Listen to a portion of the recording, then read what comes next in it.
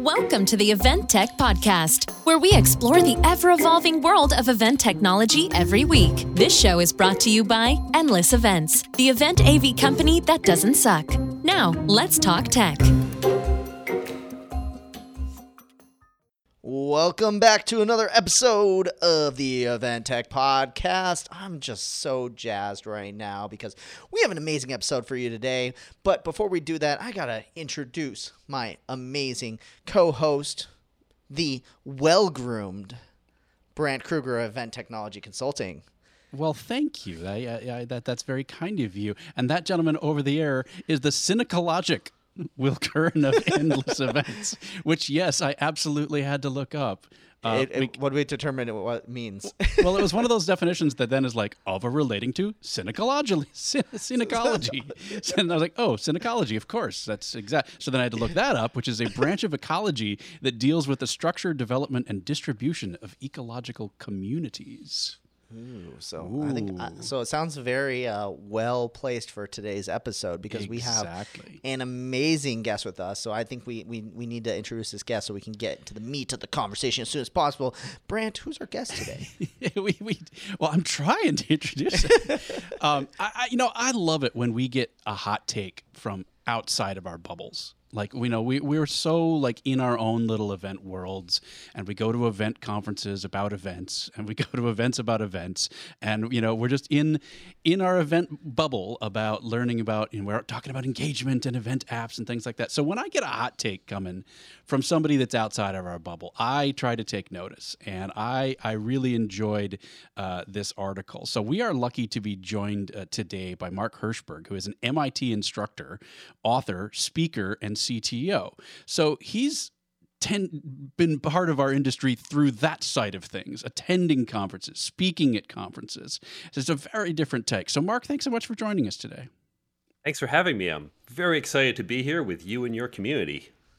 All right. So I want to read just a tiny little bit from the blog article that Mark wrote about. So the title of it is "Creating Engaging Conferences Your Attendees Will Love," which again sounds like exactly the kind of thing you would write, Will, or I would write, from someone who's outside of our industry. So here's the quote that stuck out. One of the quotes that stuck out to me: "If your conference is just selling content, you're facing extinction.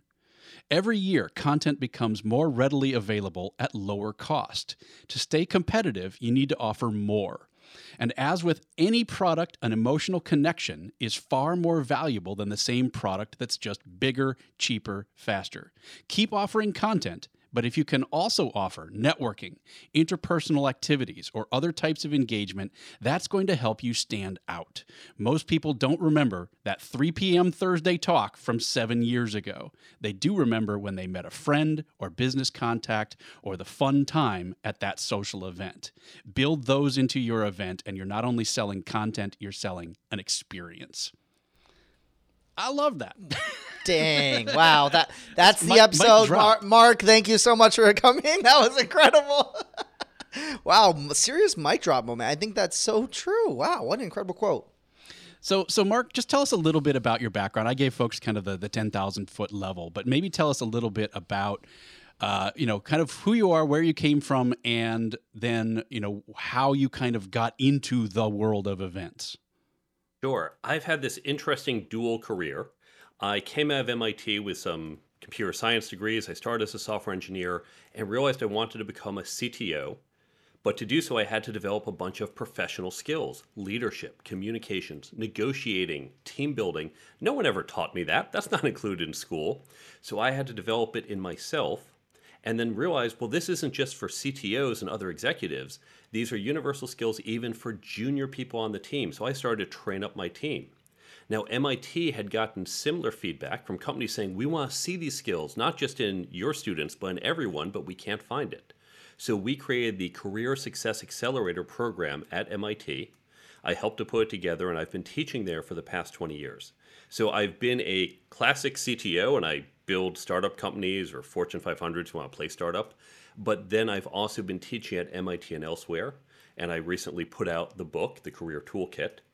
And so I've been at events primarily in two ways. As a CTO, I've often gone to conferences and I've spoken and keynoted and chaired a bunch of conferences on very technical issues.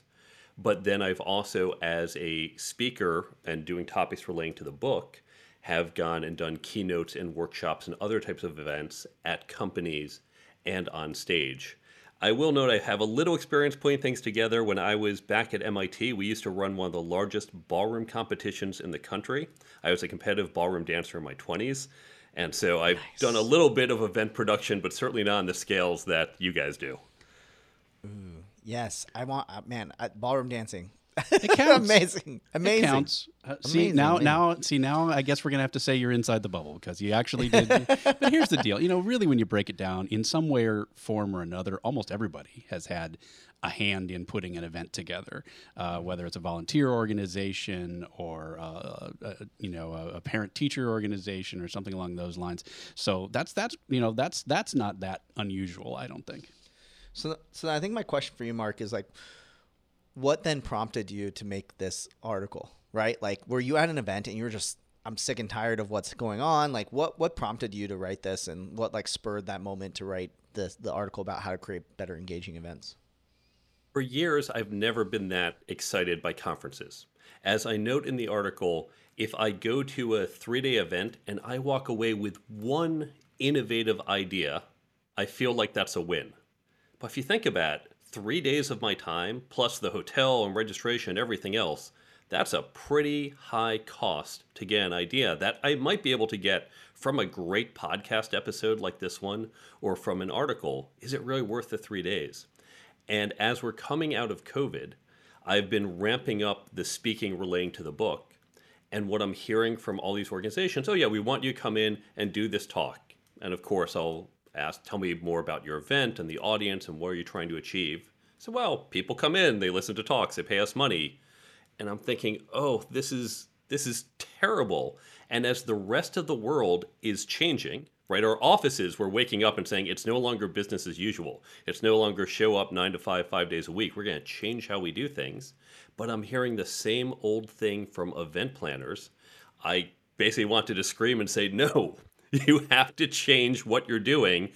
And instead of just complaining, because I'm always a believer in let's create the solution, not just identify the problem, here are the specific things you can do to make your event one that people will want to do in the next few decades.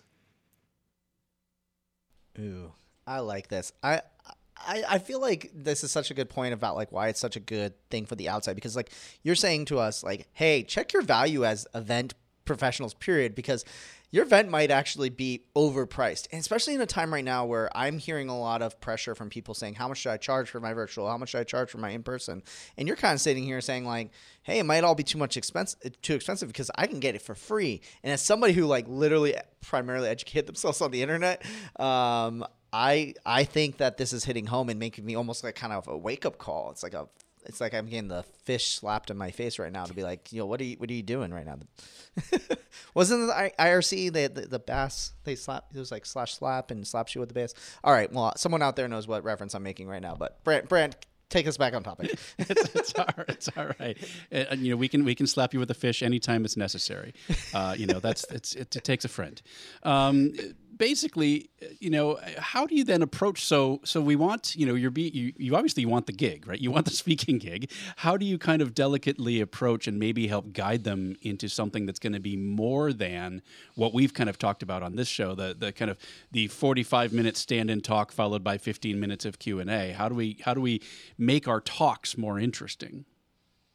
It starts with understanding the value that I deliver as a speaker. Because if my job is just to be a placeholder, to stand on stage for 45 minutes or an hour, oh, okay, you can get me, you could get someone else, right? Pick someone's name from a hat and we can all fill an hour. And someone might be more funny, someone might be more on this topic, but we're all the same in that sense. But you're not just looking to fill an hour.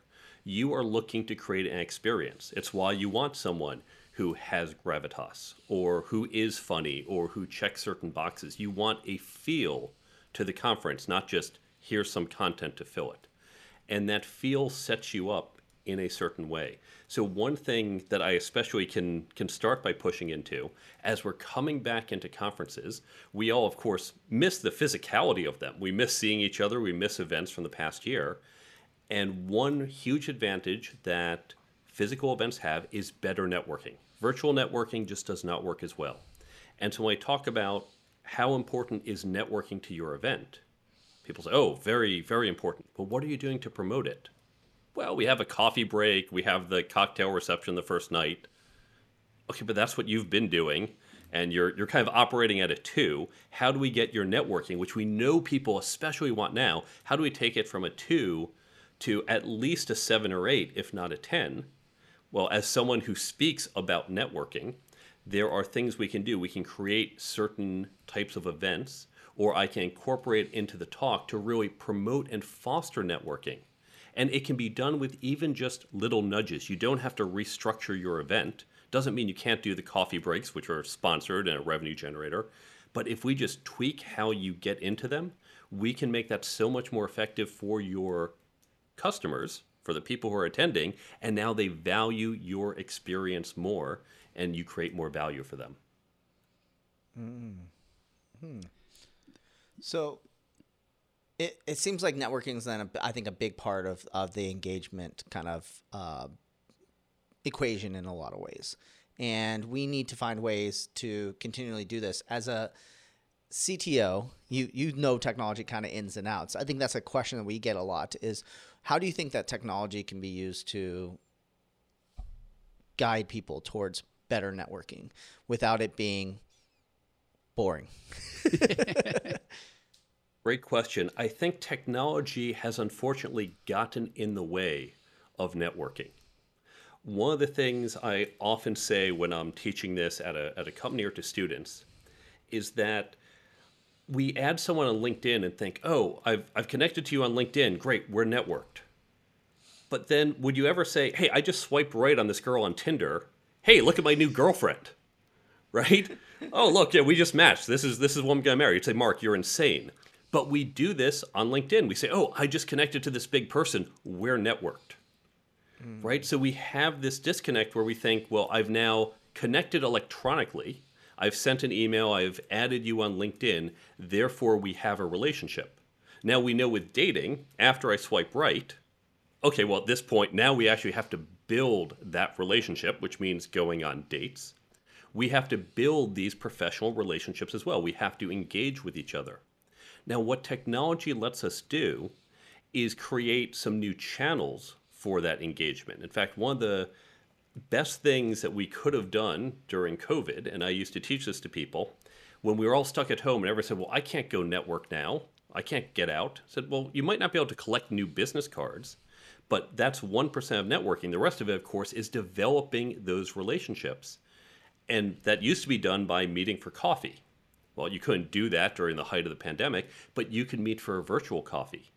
And in fact, whereas meeting for coffee, I was limited to, let's say, a 50-mile radius from where I lived. I couldn't meet someone on the other side of the country. And if in 2017 I said, hey, let's do a virtual coffee, you'd look at me and say, what the hell are you talking about? Now I can say, hey, let's do a virtual coffee, and go, oh, great idea. And so I can continue to develop the relationship with you using technologies like Zoom that wasn't really available years ago. So we can use technologies not to replace that connection, but to, in some cases, help encourage it or foster it or make it easy. And I think that's where technology comes in. Oh my God, so good. Well, real quick, because I'm sure Brent has a question. I never ever get to use my dating knowledge to bring in a conversation. So I have to pounce on this analogy that you used, which is incredible. By the way, for anybody who's like met their wives the old fashioned way, like in a bar or met their husband, in a bookstore, like welcome to like Will's life of online dating in his generation. So you don't want to be a part of this in any sort of way. But one interesting thing you bring up about the technology is that so many times that I talk to fellow guys who are online dating, they go like, oh yeah, I'm on it. I swiped right with her. And why are we not going on a date or anything like that? And I had to develop these almost like new tactics for communicating digitally. And I never thought about this and applying it to work. So that's why I think this is such a great analogy. But far too often, I would tell my fellow guys, I'd be like, yeah, once you get swiped right on a girl, you need to get her number and get her off the platform. And the idea behind it is just that so many times people become pen pals inside these platforms. Like you said, a lot of people just swipe and they're like, oh, I'm connected, right? And that's all they go. And same on LinkedIn. So many people connect and then just never message. I think the same thing happens on these platforms. People message or connect and then just never go anywhere. But what you need to do is get them off the platform, get them off Tinder, get their phone number, and go and get a physical date with that person. Or in this case, a virtual conversation, in this case, where we're talking about virtual coffees. But I feel like that's such a good analogy to utilize, is that, it needs to be almost like it's a spark rather than the entire flame to the fire that you're end up building. So that was just a really incredible analogy that's got my brain churning in so many different ways, Mark. Let's take that a little further, if I may, before we get to your question, Brent.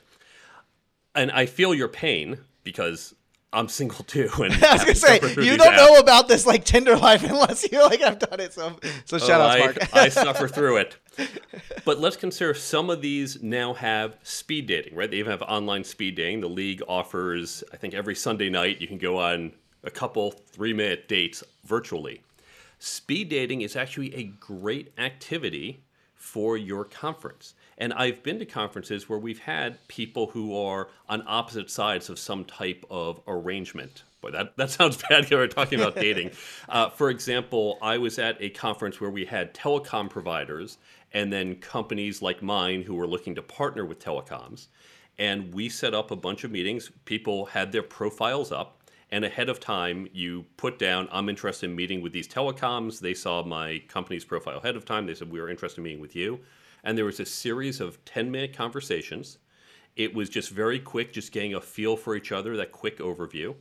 And you can do a very quick pitch, and everyone gives you their focus for 10 minutes. And then from there, you follow up with other types of conversations. The reality is a salesperson or a biz dev person trying to just call up strangers and saying, give me 10 minutes. I know what that's like because I get calls from them all day long, and I don't want to give you 10 minutes because I know it's not going to just be 10. It's probably going to waste my time. But having this initial filter, we can each pick and choose who we want to match with and then invest those 10 minutes. That's a great use of time and something I can easily commit to during an event. And that is something much better in person than just done online or outside the conference. I'm going to choose to continue the metaphor. You can already see the title of this episode. I could take it away, but you know what? It works. So because what you got me thinking about is for all of these different types of networking, there are different expectations. And so having people, when people are networking, being on the same page as far as what those expectations are is important. And that translates, through not only dating apps, but also into things like LinkedIn. What I use LinkedIn for is different from what other people use LinkedIn for. And it kind of matches the metaphor to a certain extent where let's connect. And then it's like, oh, by the way, here's 14 like a cut and paste, 14 paragraphs of their product, that they, as soon as they connect with someone on LinkedIn, they immediately, bombard them with the hard sale.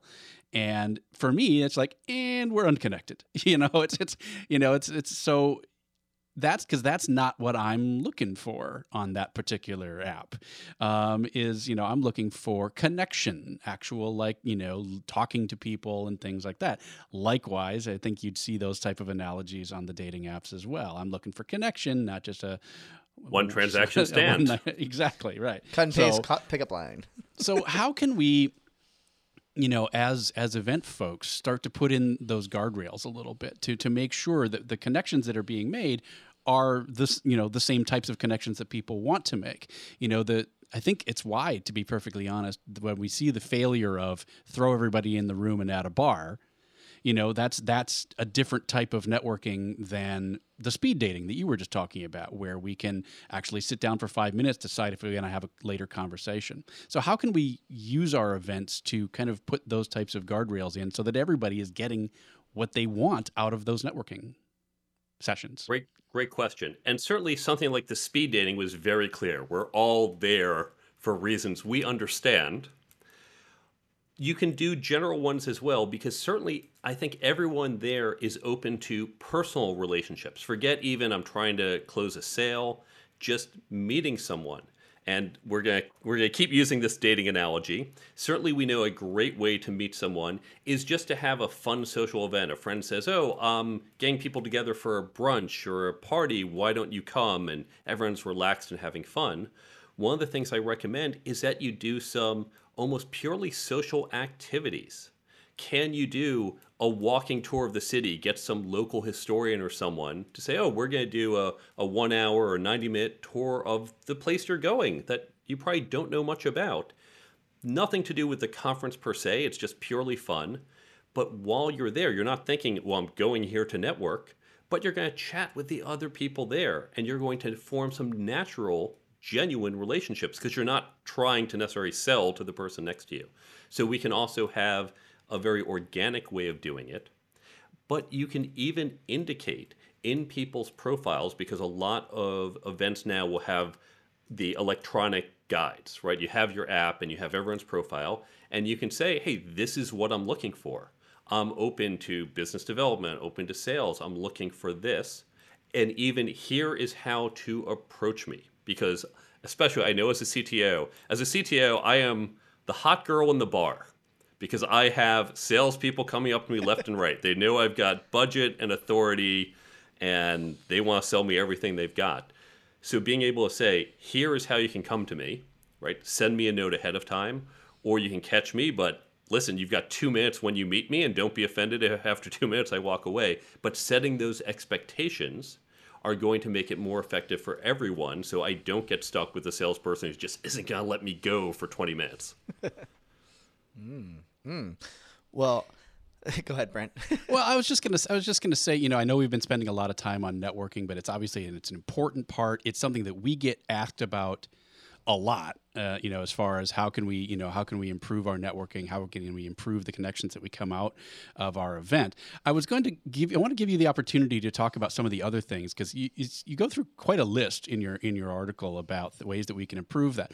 But before we do that, I feel like we have an opportunity here to take a little break. Yeah, I think we were starting to talk about apps, weren't we? Right? Yes, we were. So there's lots of opportunities. No, Will, you and I have had conversations in the past about the pros and cons of all-in-one solutions versus individual projects, kind of the juggernaut versus like piecing things together. What if I told you that you could have the best of both worlds? Ooh, I mean, that sounds too good to be true. Is that possible? Right. So what if you could have like a comprehensive solution that includes things like managing registrations and speakers and sessions, and maybe even helping build your website and promote that website, as well as in-person event mobile experiences and attendee check-in.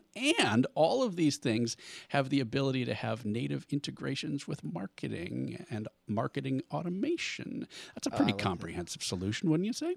I think so. I'd love me some marketing automation. And yeah, it sounds like exactly the kind of app that Mark was talking about that you need to drive engagement. Well, that's the kind of thing that Certain can provide. Certain software not only can provide these comprehensive solutions, not only that, but they also can have their individual products and extensions that can easily integrate into marketing and sales platforms. So you can have either the bits and chunks that you want, or you can have a comprehensive end-to-end solution. Their touch point, their signal extensions, both of those are going to offer real-time engagement and data management, and they're going to help you do just that. Now, in addition to that, Certain didn't just show up last year, right? Certain, their professional services team have an average of 12 years of experience working in the events industry. So they are not some fly-by-night pivot. As they come into pivot, we got to pivot. We got to make an event. Certain has been around for a long time now. So when you need a comprehensive end-to-end solution and the best, most robust, powerful native integrations, it's time to be Certain. Allow yourself to shift from virtual to in-person, from in-person to virtual, and everything in between in a way that's certain. So check out Certain software at www.certain.com, and we thank Certain for sponsoring the Event Tech Podcast. Thanks so much, Certain. So kind of back to the engagement conversation, Mark. We're starting to talk, beyond networking. What other sort of ways do you think that we can create engagement and create more engaging events? Let's talk about things you can do at the conference and then after the conference. Ooh, you At like the it. conference, you can do little value adds. Now, often at conferences, they will give you swag. I get a water bottle at every conference I go to, and Goodwill gets a water bottle after every conference I go to because I don't need another water bottle or mug or t shirt or any of the things that you can slap your logo on, which so can everyone else. It was fun when I was 22 and you like to get cool stuff, but most of us don't need more of that. But we all need something. One of the best things I ever got was a free headshot. And I've seen this at a couple conferences. They hire a local photographer. It's going to cost you maybe $1,000 to hire someone for 2 days. And this guy will just sit there and take headshots. And you can just walk up. There might be a small queue. And he'll take a headshot. And it gives you a nice professional headshot. Everyone's already dressed up for the event, most likely. Gives you a nice professional headshot for your LinkedIn profile. And if you can do that, that is low cost. But now everyone says, wow, that was really great. I've needed a new headshot. Every time they look at that photo, which they might use for LinkedIn, they might use on their corporate website, they think, oh, right, I got at this event. That's creating a very positive memory. It could be little things like a 10-minute security review of your website or a quick review of your lead gen funnel. There are all sorts of local business services or national, and they'll come in for it, who can provide services that either you pay for a nominal cost, like getting the photographer, or they're willing to do it perhaps for free. Doing that 10-minute security review, I'm guessing there are a number of companies who not only would be willing to do it for free, they might even pay to be at your conference, because if you get 200 companies doing a free security review, you just got 200 companies added to your target list for sales. Now, you may, depending on the nature of how this is going, if they're paying the money, they're going to want to get those emails. Maybe it's even they don't get the emails. That's part of the deal. You let them come free, and this way customers don't feel, great, I'm signing up for something, but they got the free review, and those interested can follow up. They can hand out business cards, certainly.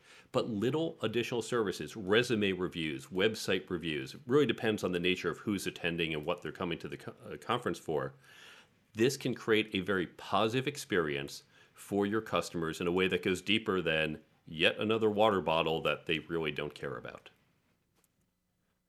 Ooh, I like that. I always thought that was a similar methodology I used when I first started my company. We took pictures of all the people, attendees at the events, and we're a net club photographer at these high school dances that we used to do, and we'd take pictures and slap our logo on all of them, and then put them on Facebook, and then hand out cards that said go to the Facebook in order to get the picture.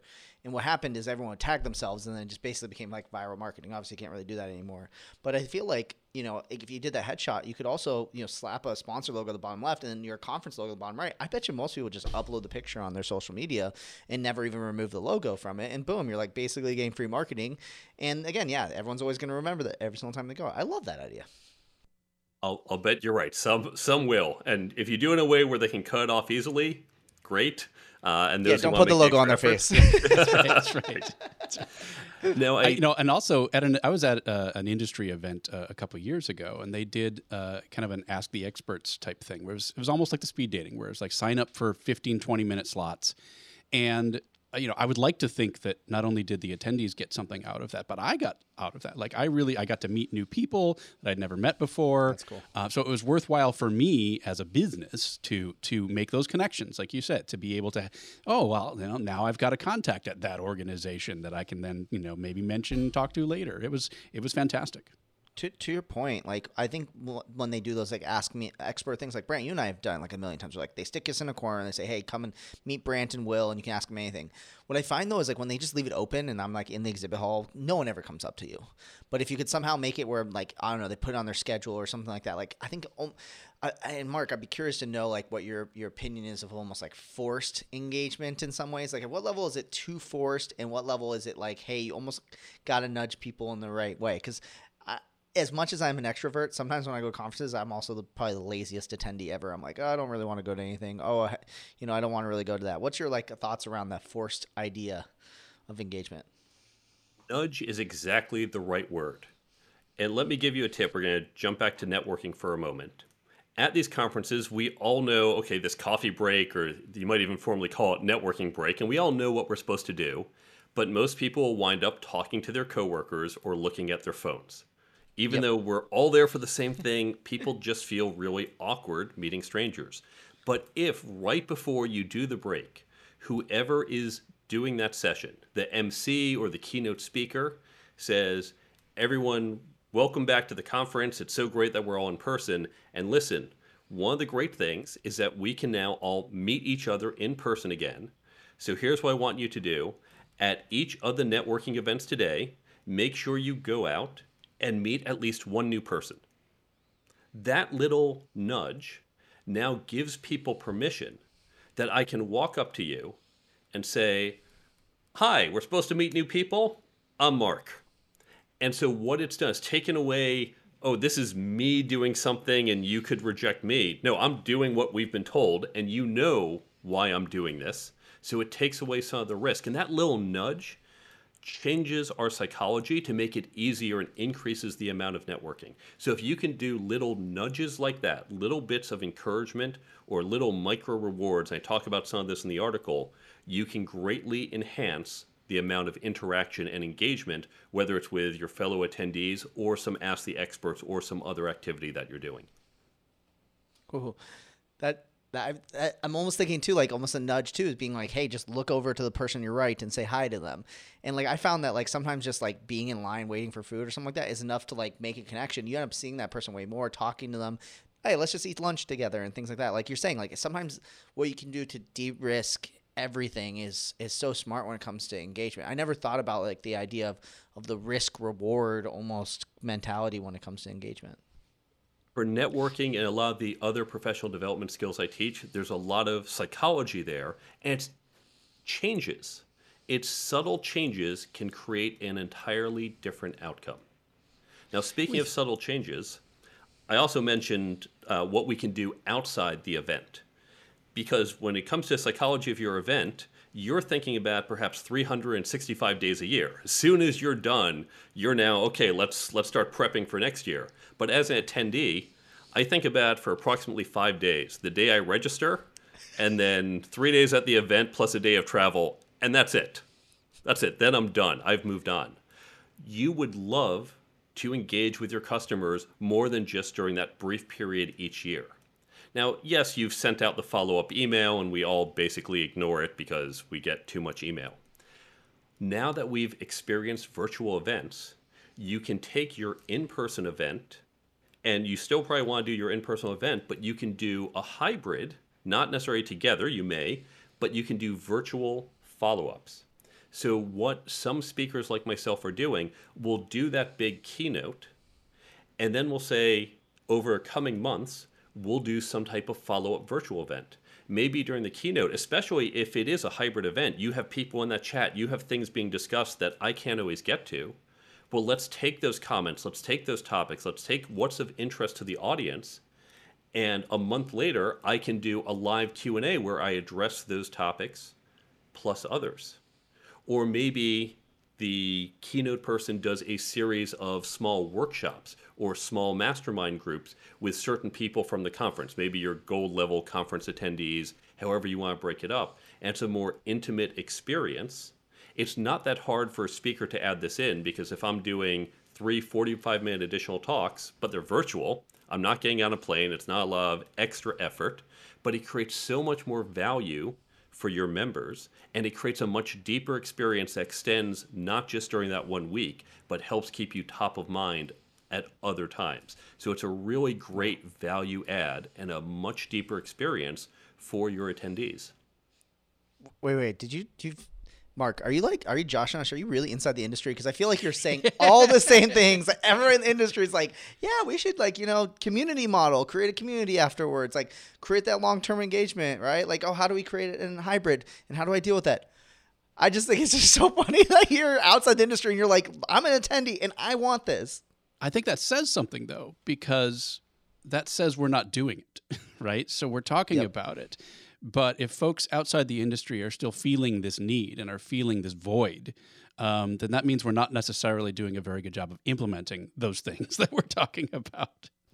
True. That's very true. I see it in very few events. And I don't know the conversations you're having because I'm not in the bubble, but certainly while everyone wants to build a community, let's recognize that if you have a conference of 1,500 attendees that come in once a year, that might not be enough to really justify a full-blown community or not a highly engaged community. Now, maybe you put out your blog posts, you do some podcasts, you do have some webinars or follow-ups to the conferences as we've been talking about. That's very different than an active community where you might be running some type of discourse server, right? And really active engagement 24/7. That does jive with some of the things that Will and I have been promoting. This idea that there's some folks that are struggling. They're trying to say either or when it comes to online events or in-person events. That it's like, will online events even survive after we start going back? Yes, it will. And so what we're seeing is just kind of a redistribution. So there may be fewer in-person events, but then there'll be a few more of these online events, like you say, these follow-up events, these drips that happen in between your big in-person events that help drive traffic, help drive interest, help keep people engaged, help, continue the conversation. And those could be online events. Those could be hybrid events, smaller hybrid events.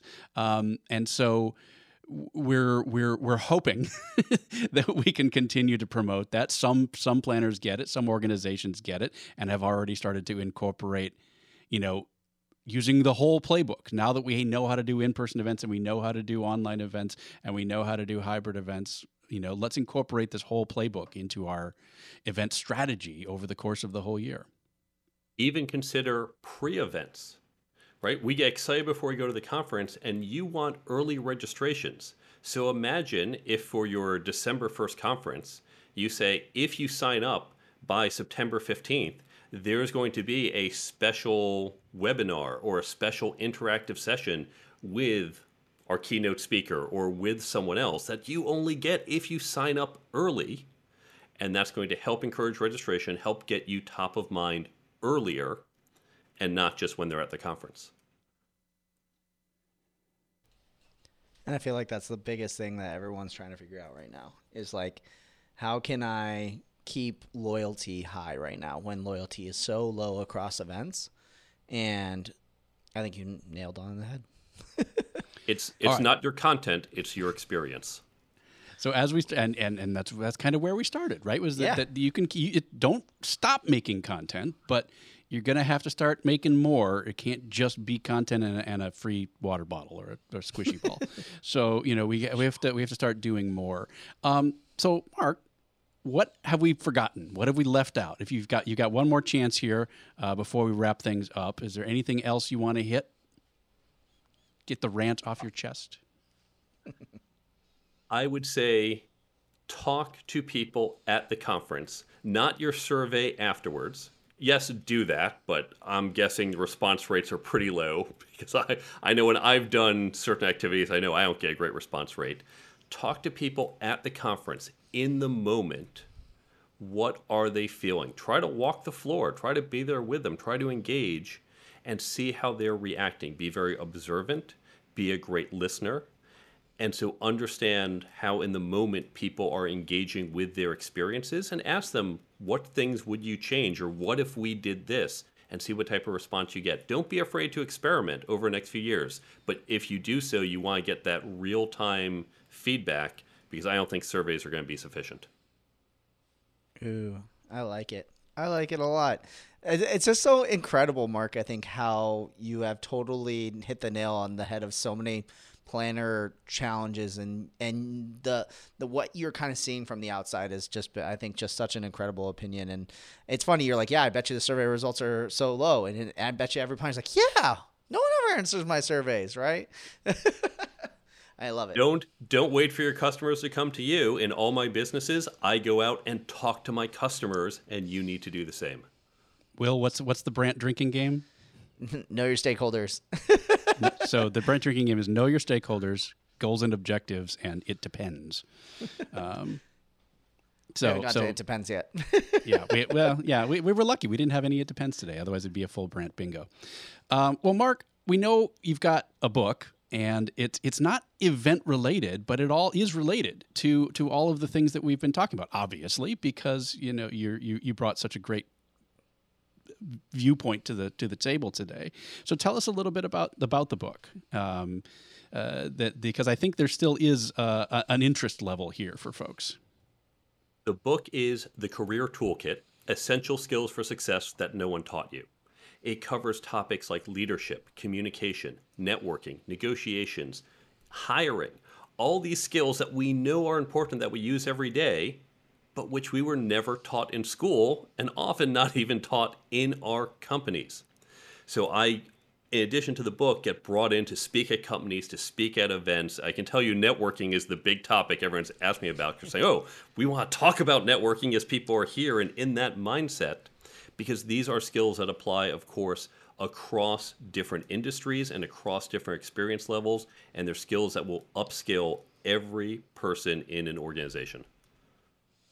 I love it. And I think that, again, to anyone who's listening, is like, well, that's not an event book. Well, guys, I think when it comes to it, this proves that if you enjoyed this conversation, which I think if you're at the end of this episode, you've been enjoying this conversation, hopefully. Either that or you just love the sound of Brant and Will's voice, which I don't think is true. But I think if you enjoy this conversation, it proves to you more and more, and Mark, this is why I think is so incredible, is to get outside opinions and be thinking on the outside. And like you said, listen to people outside of what's going on. Don't listen to even, the Event Tech podcast being the only solution where you get things. It all comes into as context, as a larger picture. And that's really where you're going to get these breakthrough ideas and find out what's important as well. So I would say, to the point of that is that if you're listening, I know there's a point. If you're sitting here going, well, that's not an event. If that's not an event book, I think I beg you to go and try Mark's book out and see. You might end up getting a new idea out of that because it's outside the industry. It's not even talking about events, and it gets you the way you're thinking about your attendees. Yeah, and get you think about your career. I mean, and there's a lot of folks that are doing exactly that in all industries. To your point, Mark, that it's this. People are reevaluating their careers and saying, well, what do I need to do better in my career? Or do I need to move on? Do I need to join the big quit? Or, do I stay here and try and build my way up? When I talk to people about how they need to think through their career planning, or business owners, how they need to think through their business, I always encourage them to talk to people in different industries. Too many people focus, well, you're not in my industry, why would I talk to you? But by speaking to people in different industries, in different roles, we get a diversity of thought. We get all these ideas. And so as you've noted, I'm not in the events industry, but how did I recognize these things? Because I've done enough types of things in enough industries to say, I understand the mechanics of how people engage. I've seen this work in other places. I'm not seeing it happen here. And so by looking at different areas, looking outside our bubbles, we can become so much more effective. And this is why I talk to all sorts of people in all sorts of fields. And I'm always happy whether or not someone hires me as a speaker. I'm always just happy to chat with them about their event, to think through what they're doing, because I learn new things as I hear what they're doing, and I can share ideas of what I've been thinking of and what I've learned. And that's shown through in our initial conversations. This is a guy that I want to talk more about events with. So Mark Herschberg, the website is thecareertoolkitbook.com. thecareertoolkitbook.com. Check it out there. Mark, thanks so much for joining us. I really appreciate it. Thank you, guys. I've really enjoyed the conversation. Will, bring us home. I think it's time.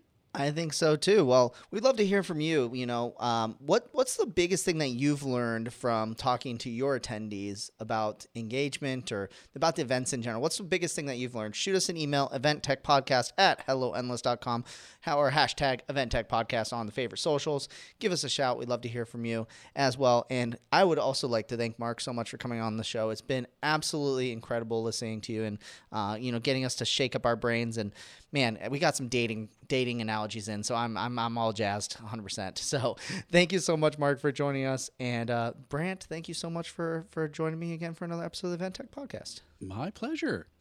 So, Mark, we have this thing we do at the end of every podcast, which is when we say it's time, we have to say, time for Event Tech out. Out.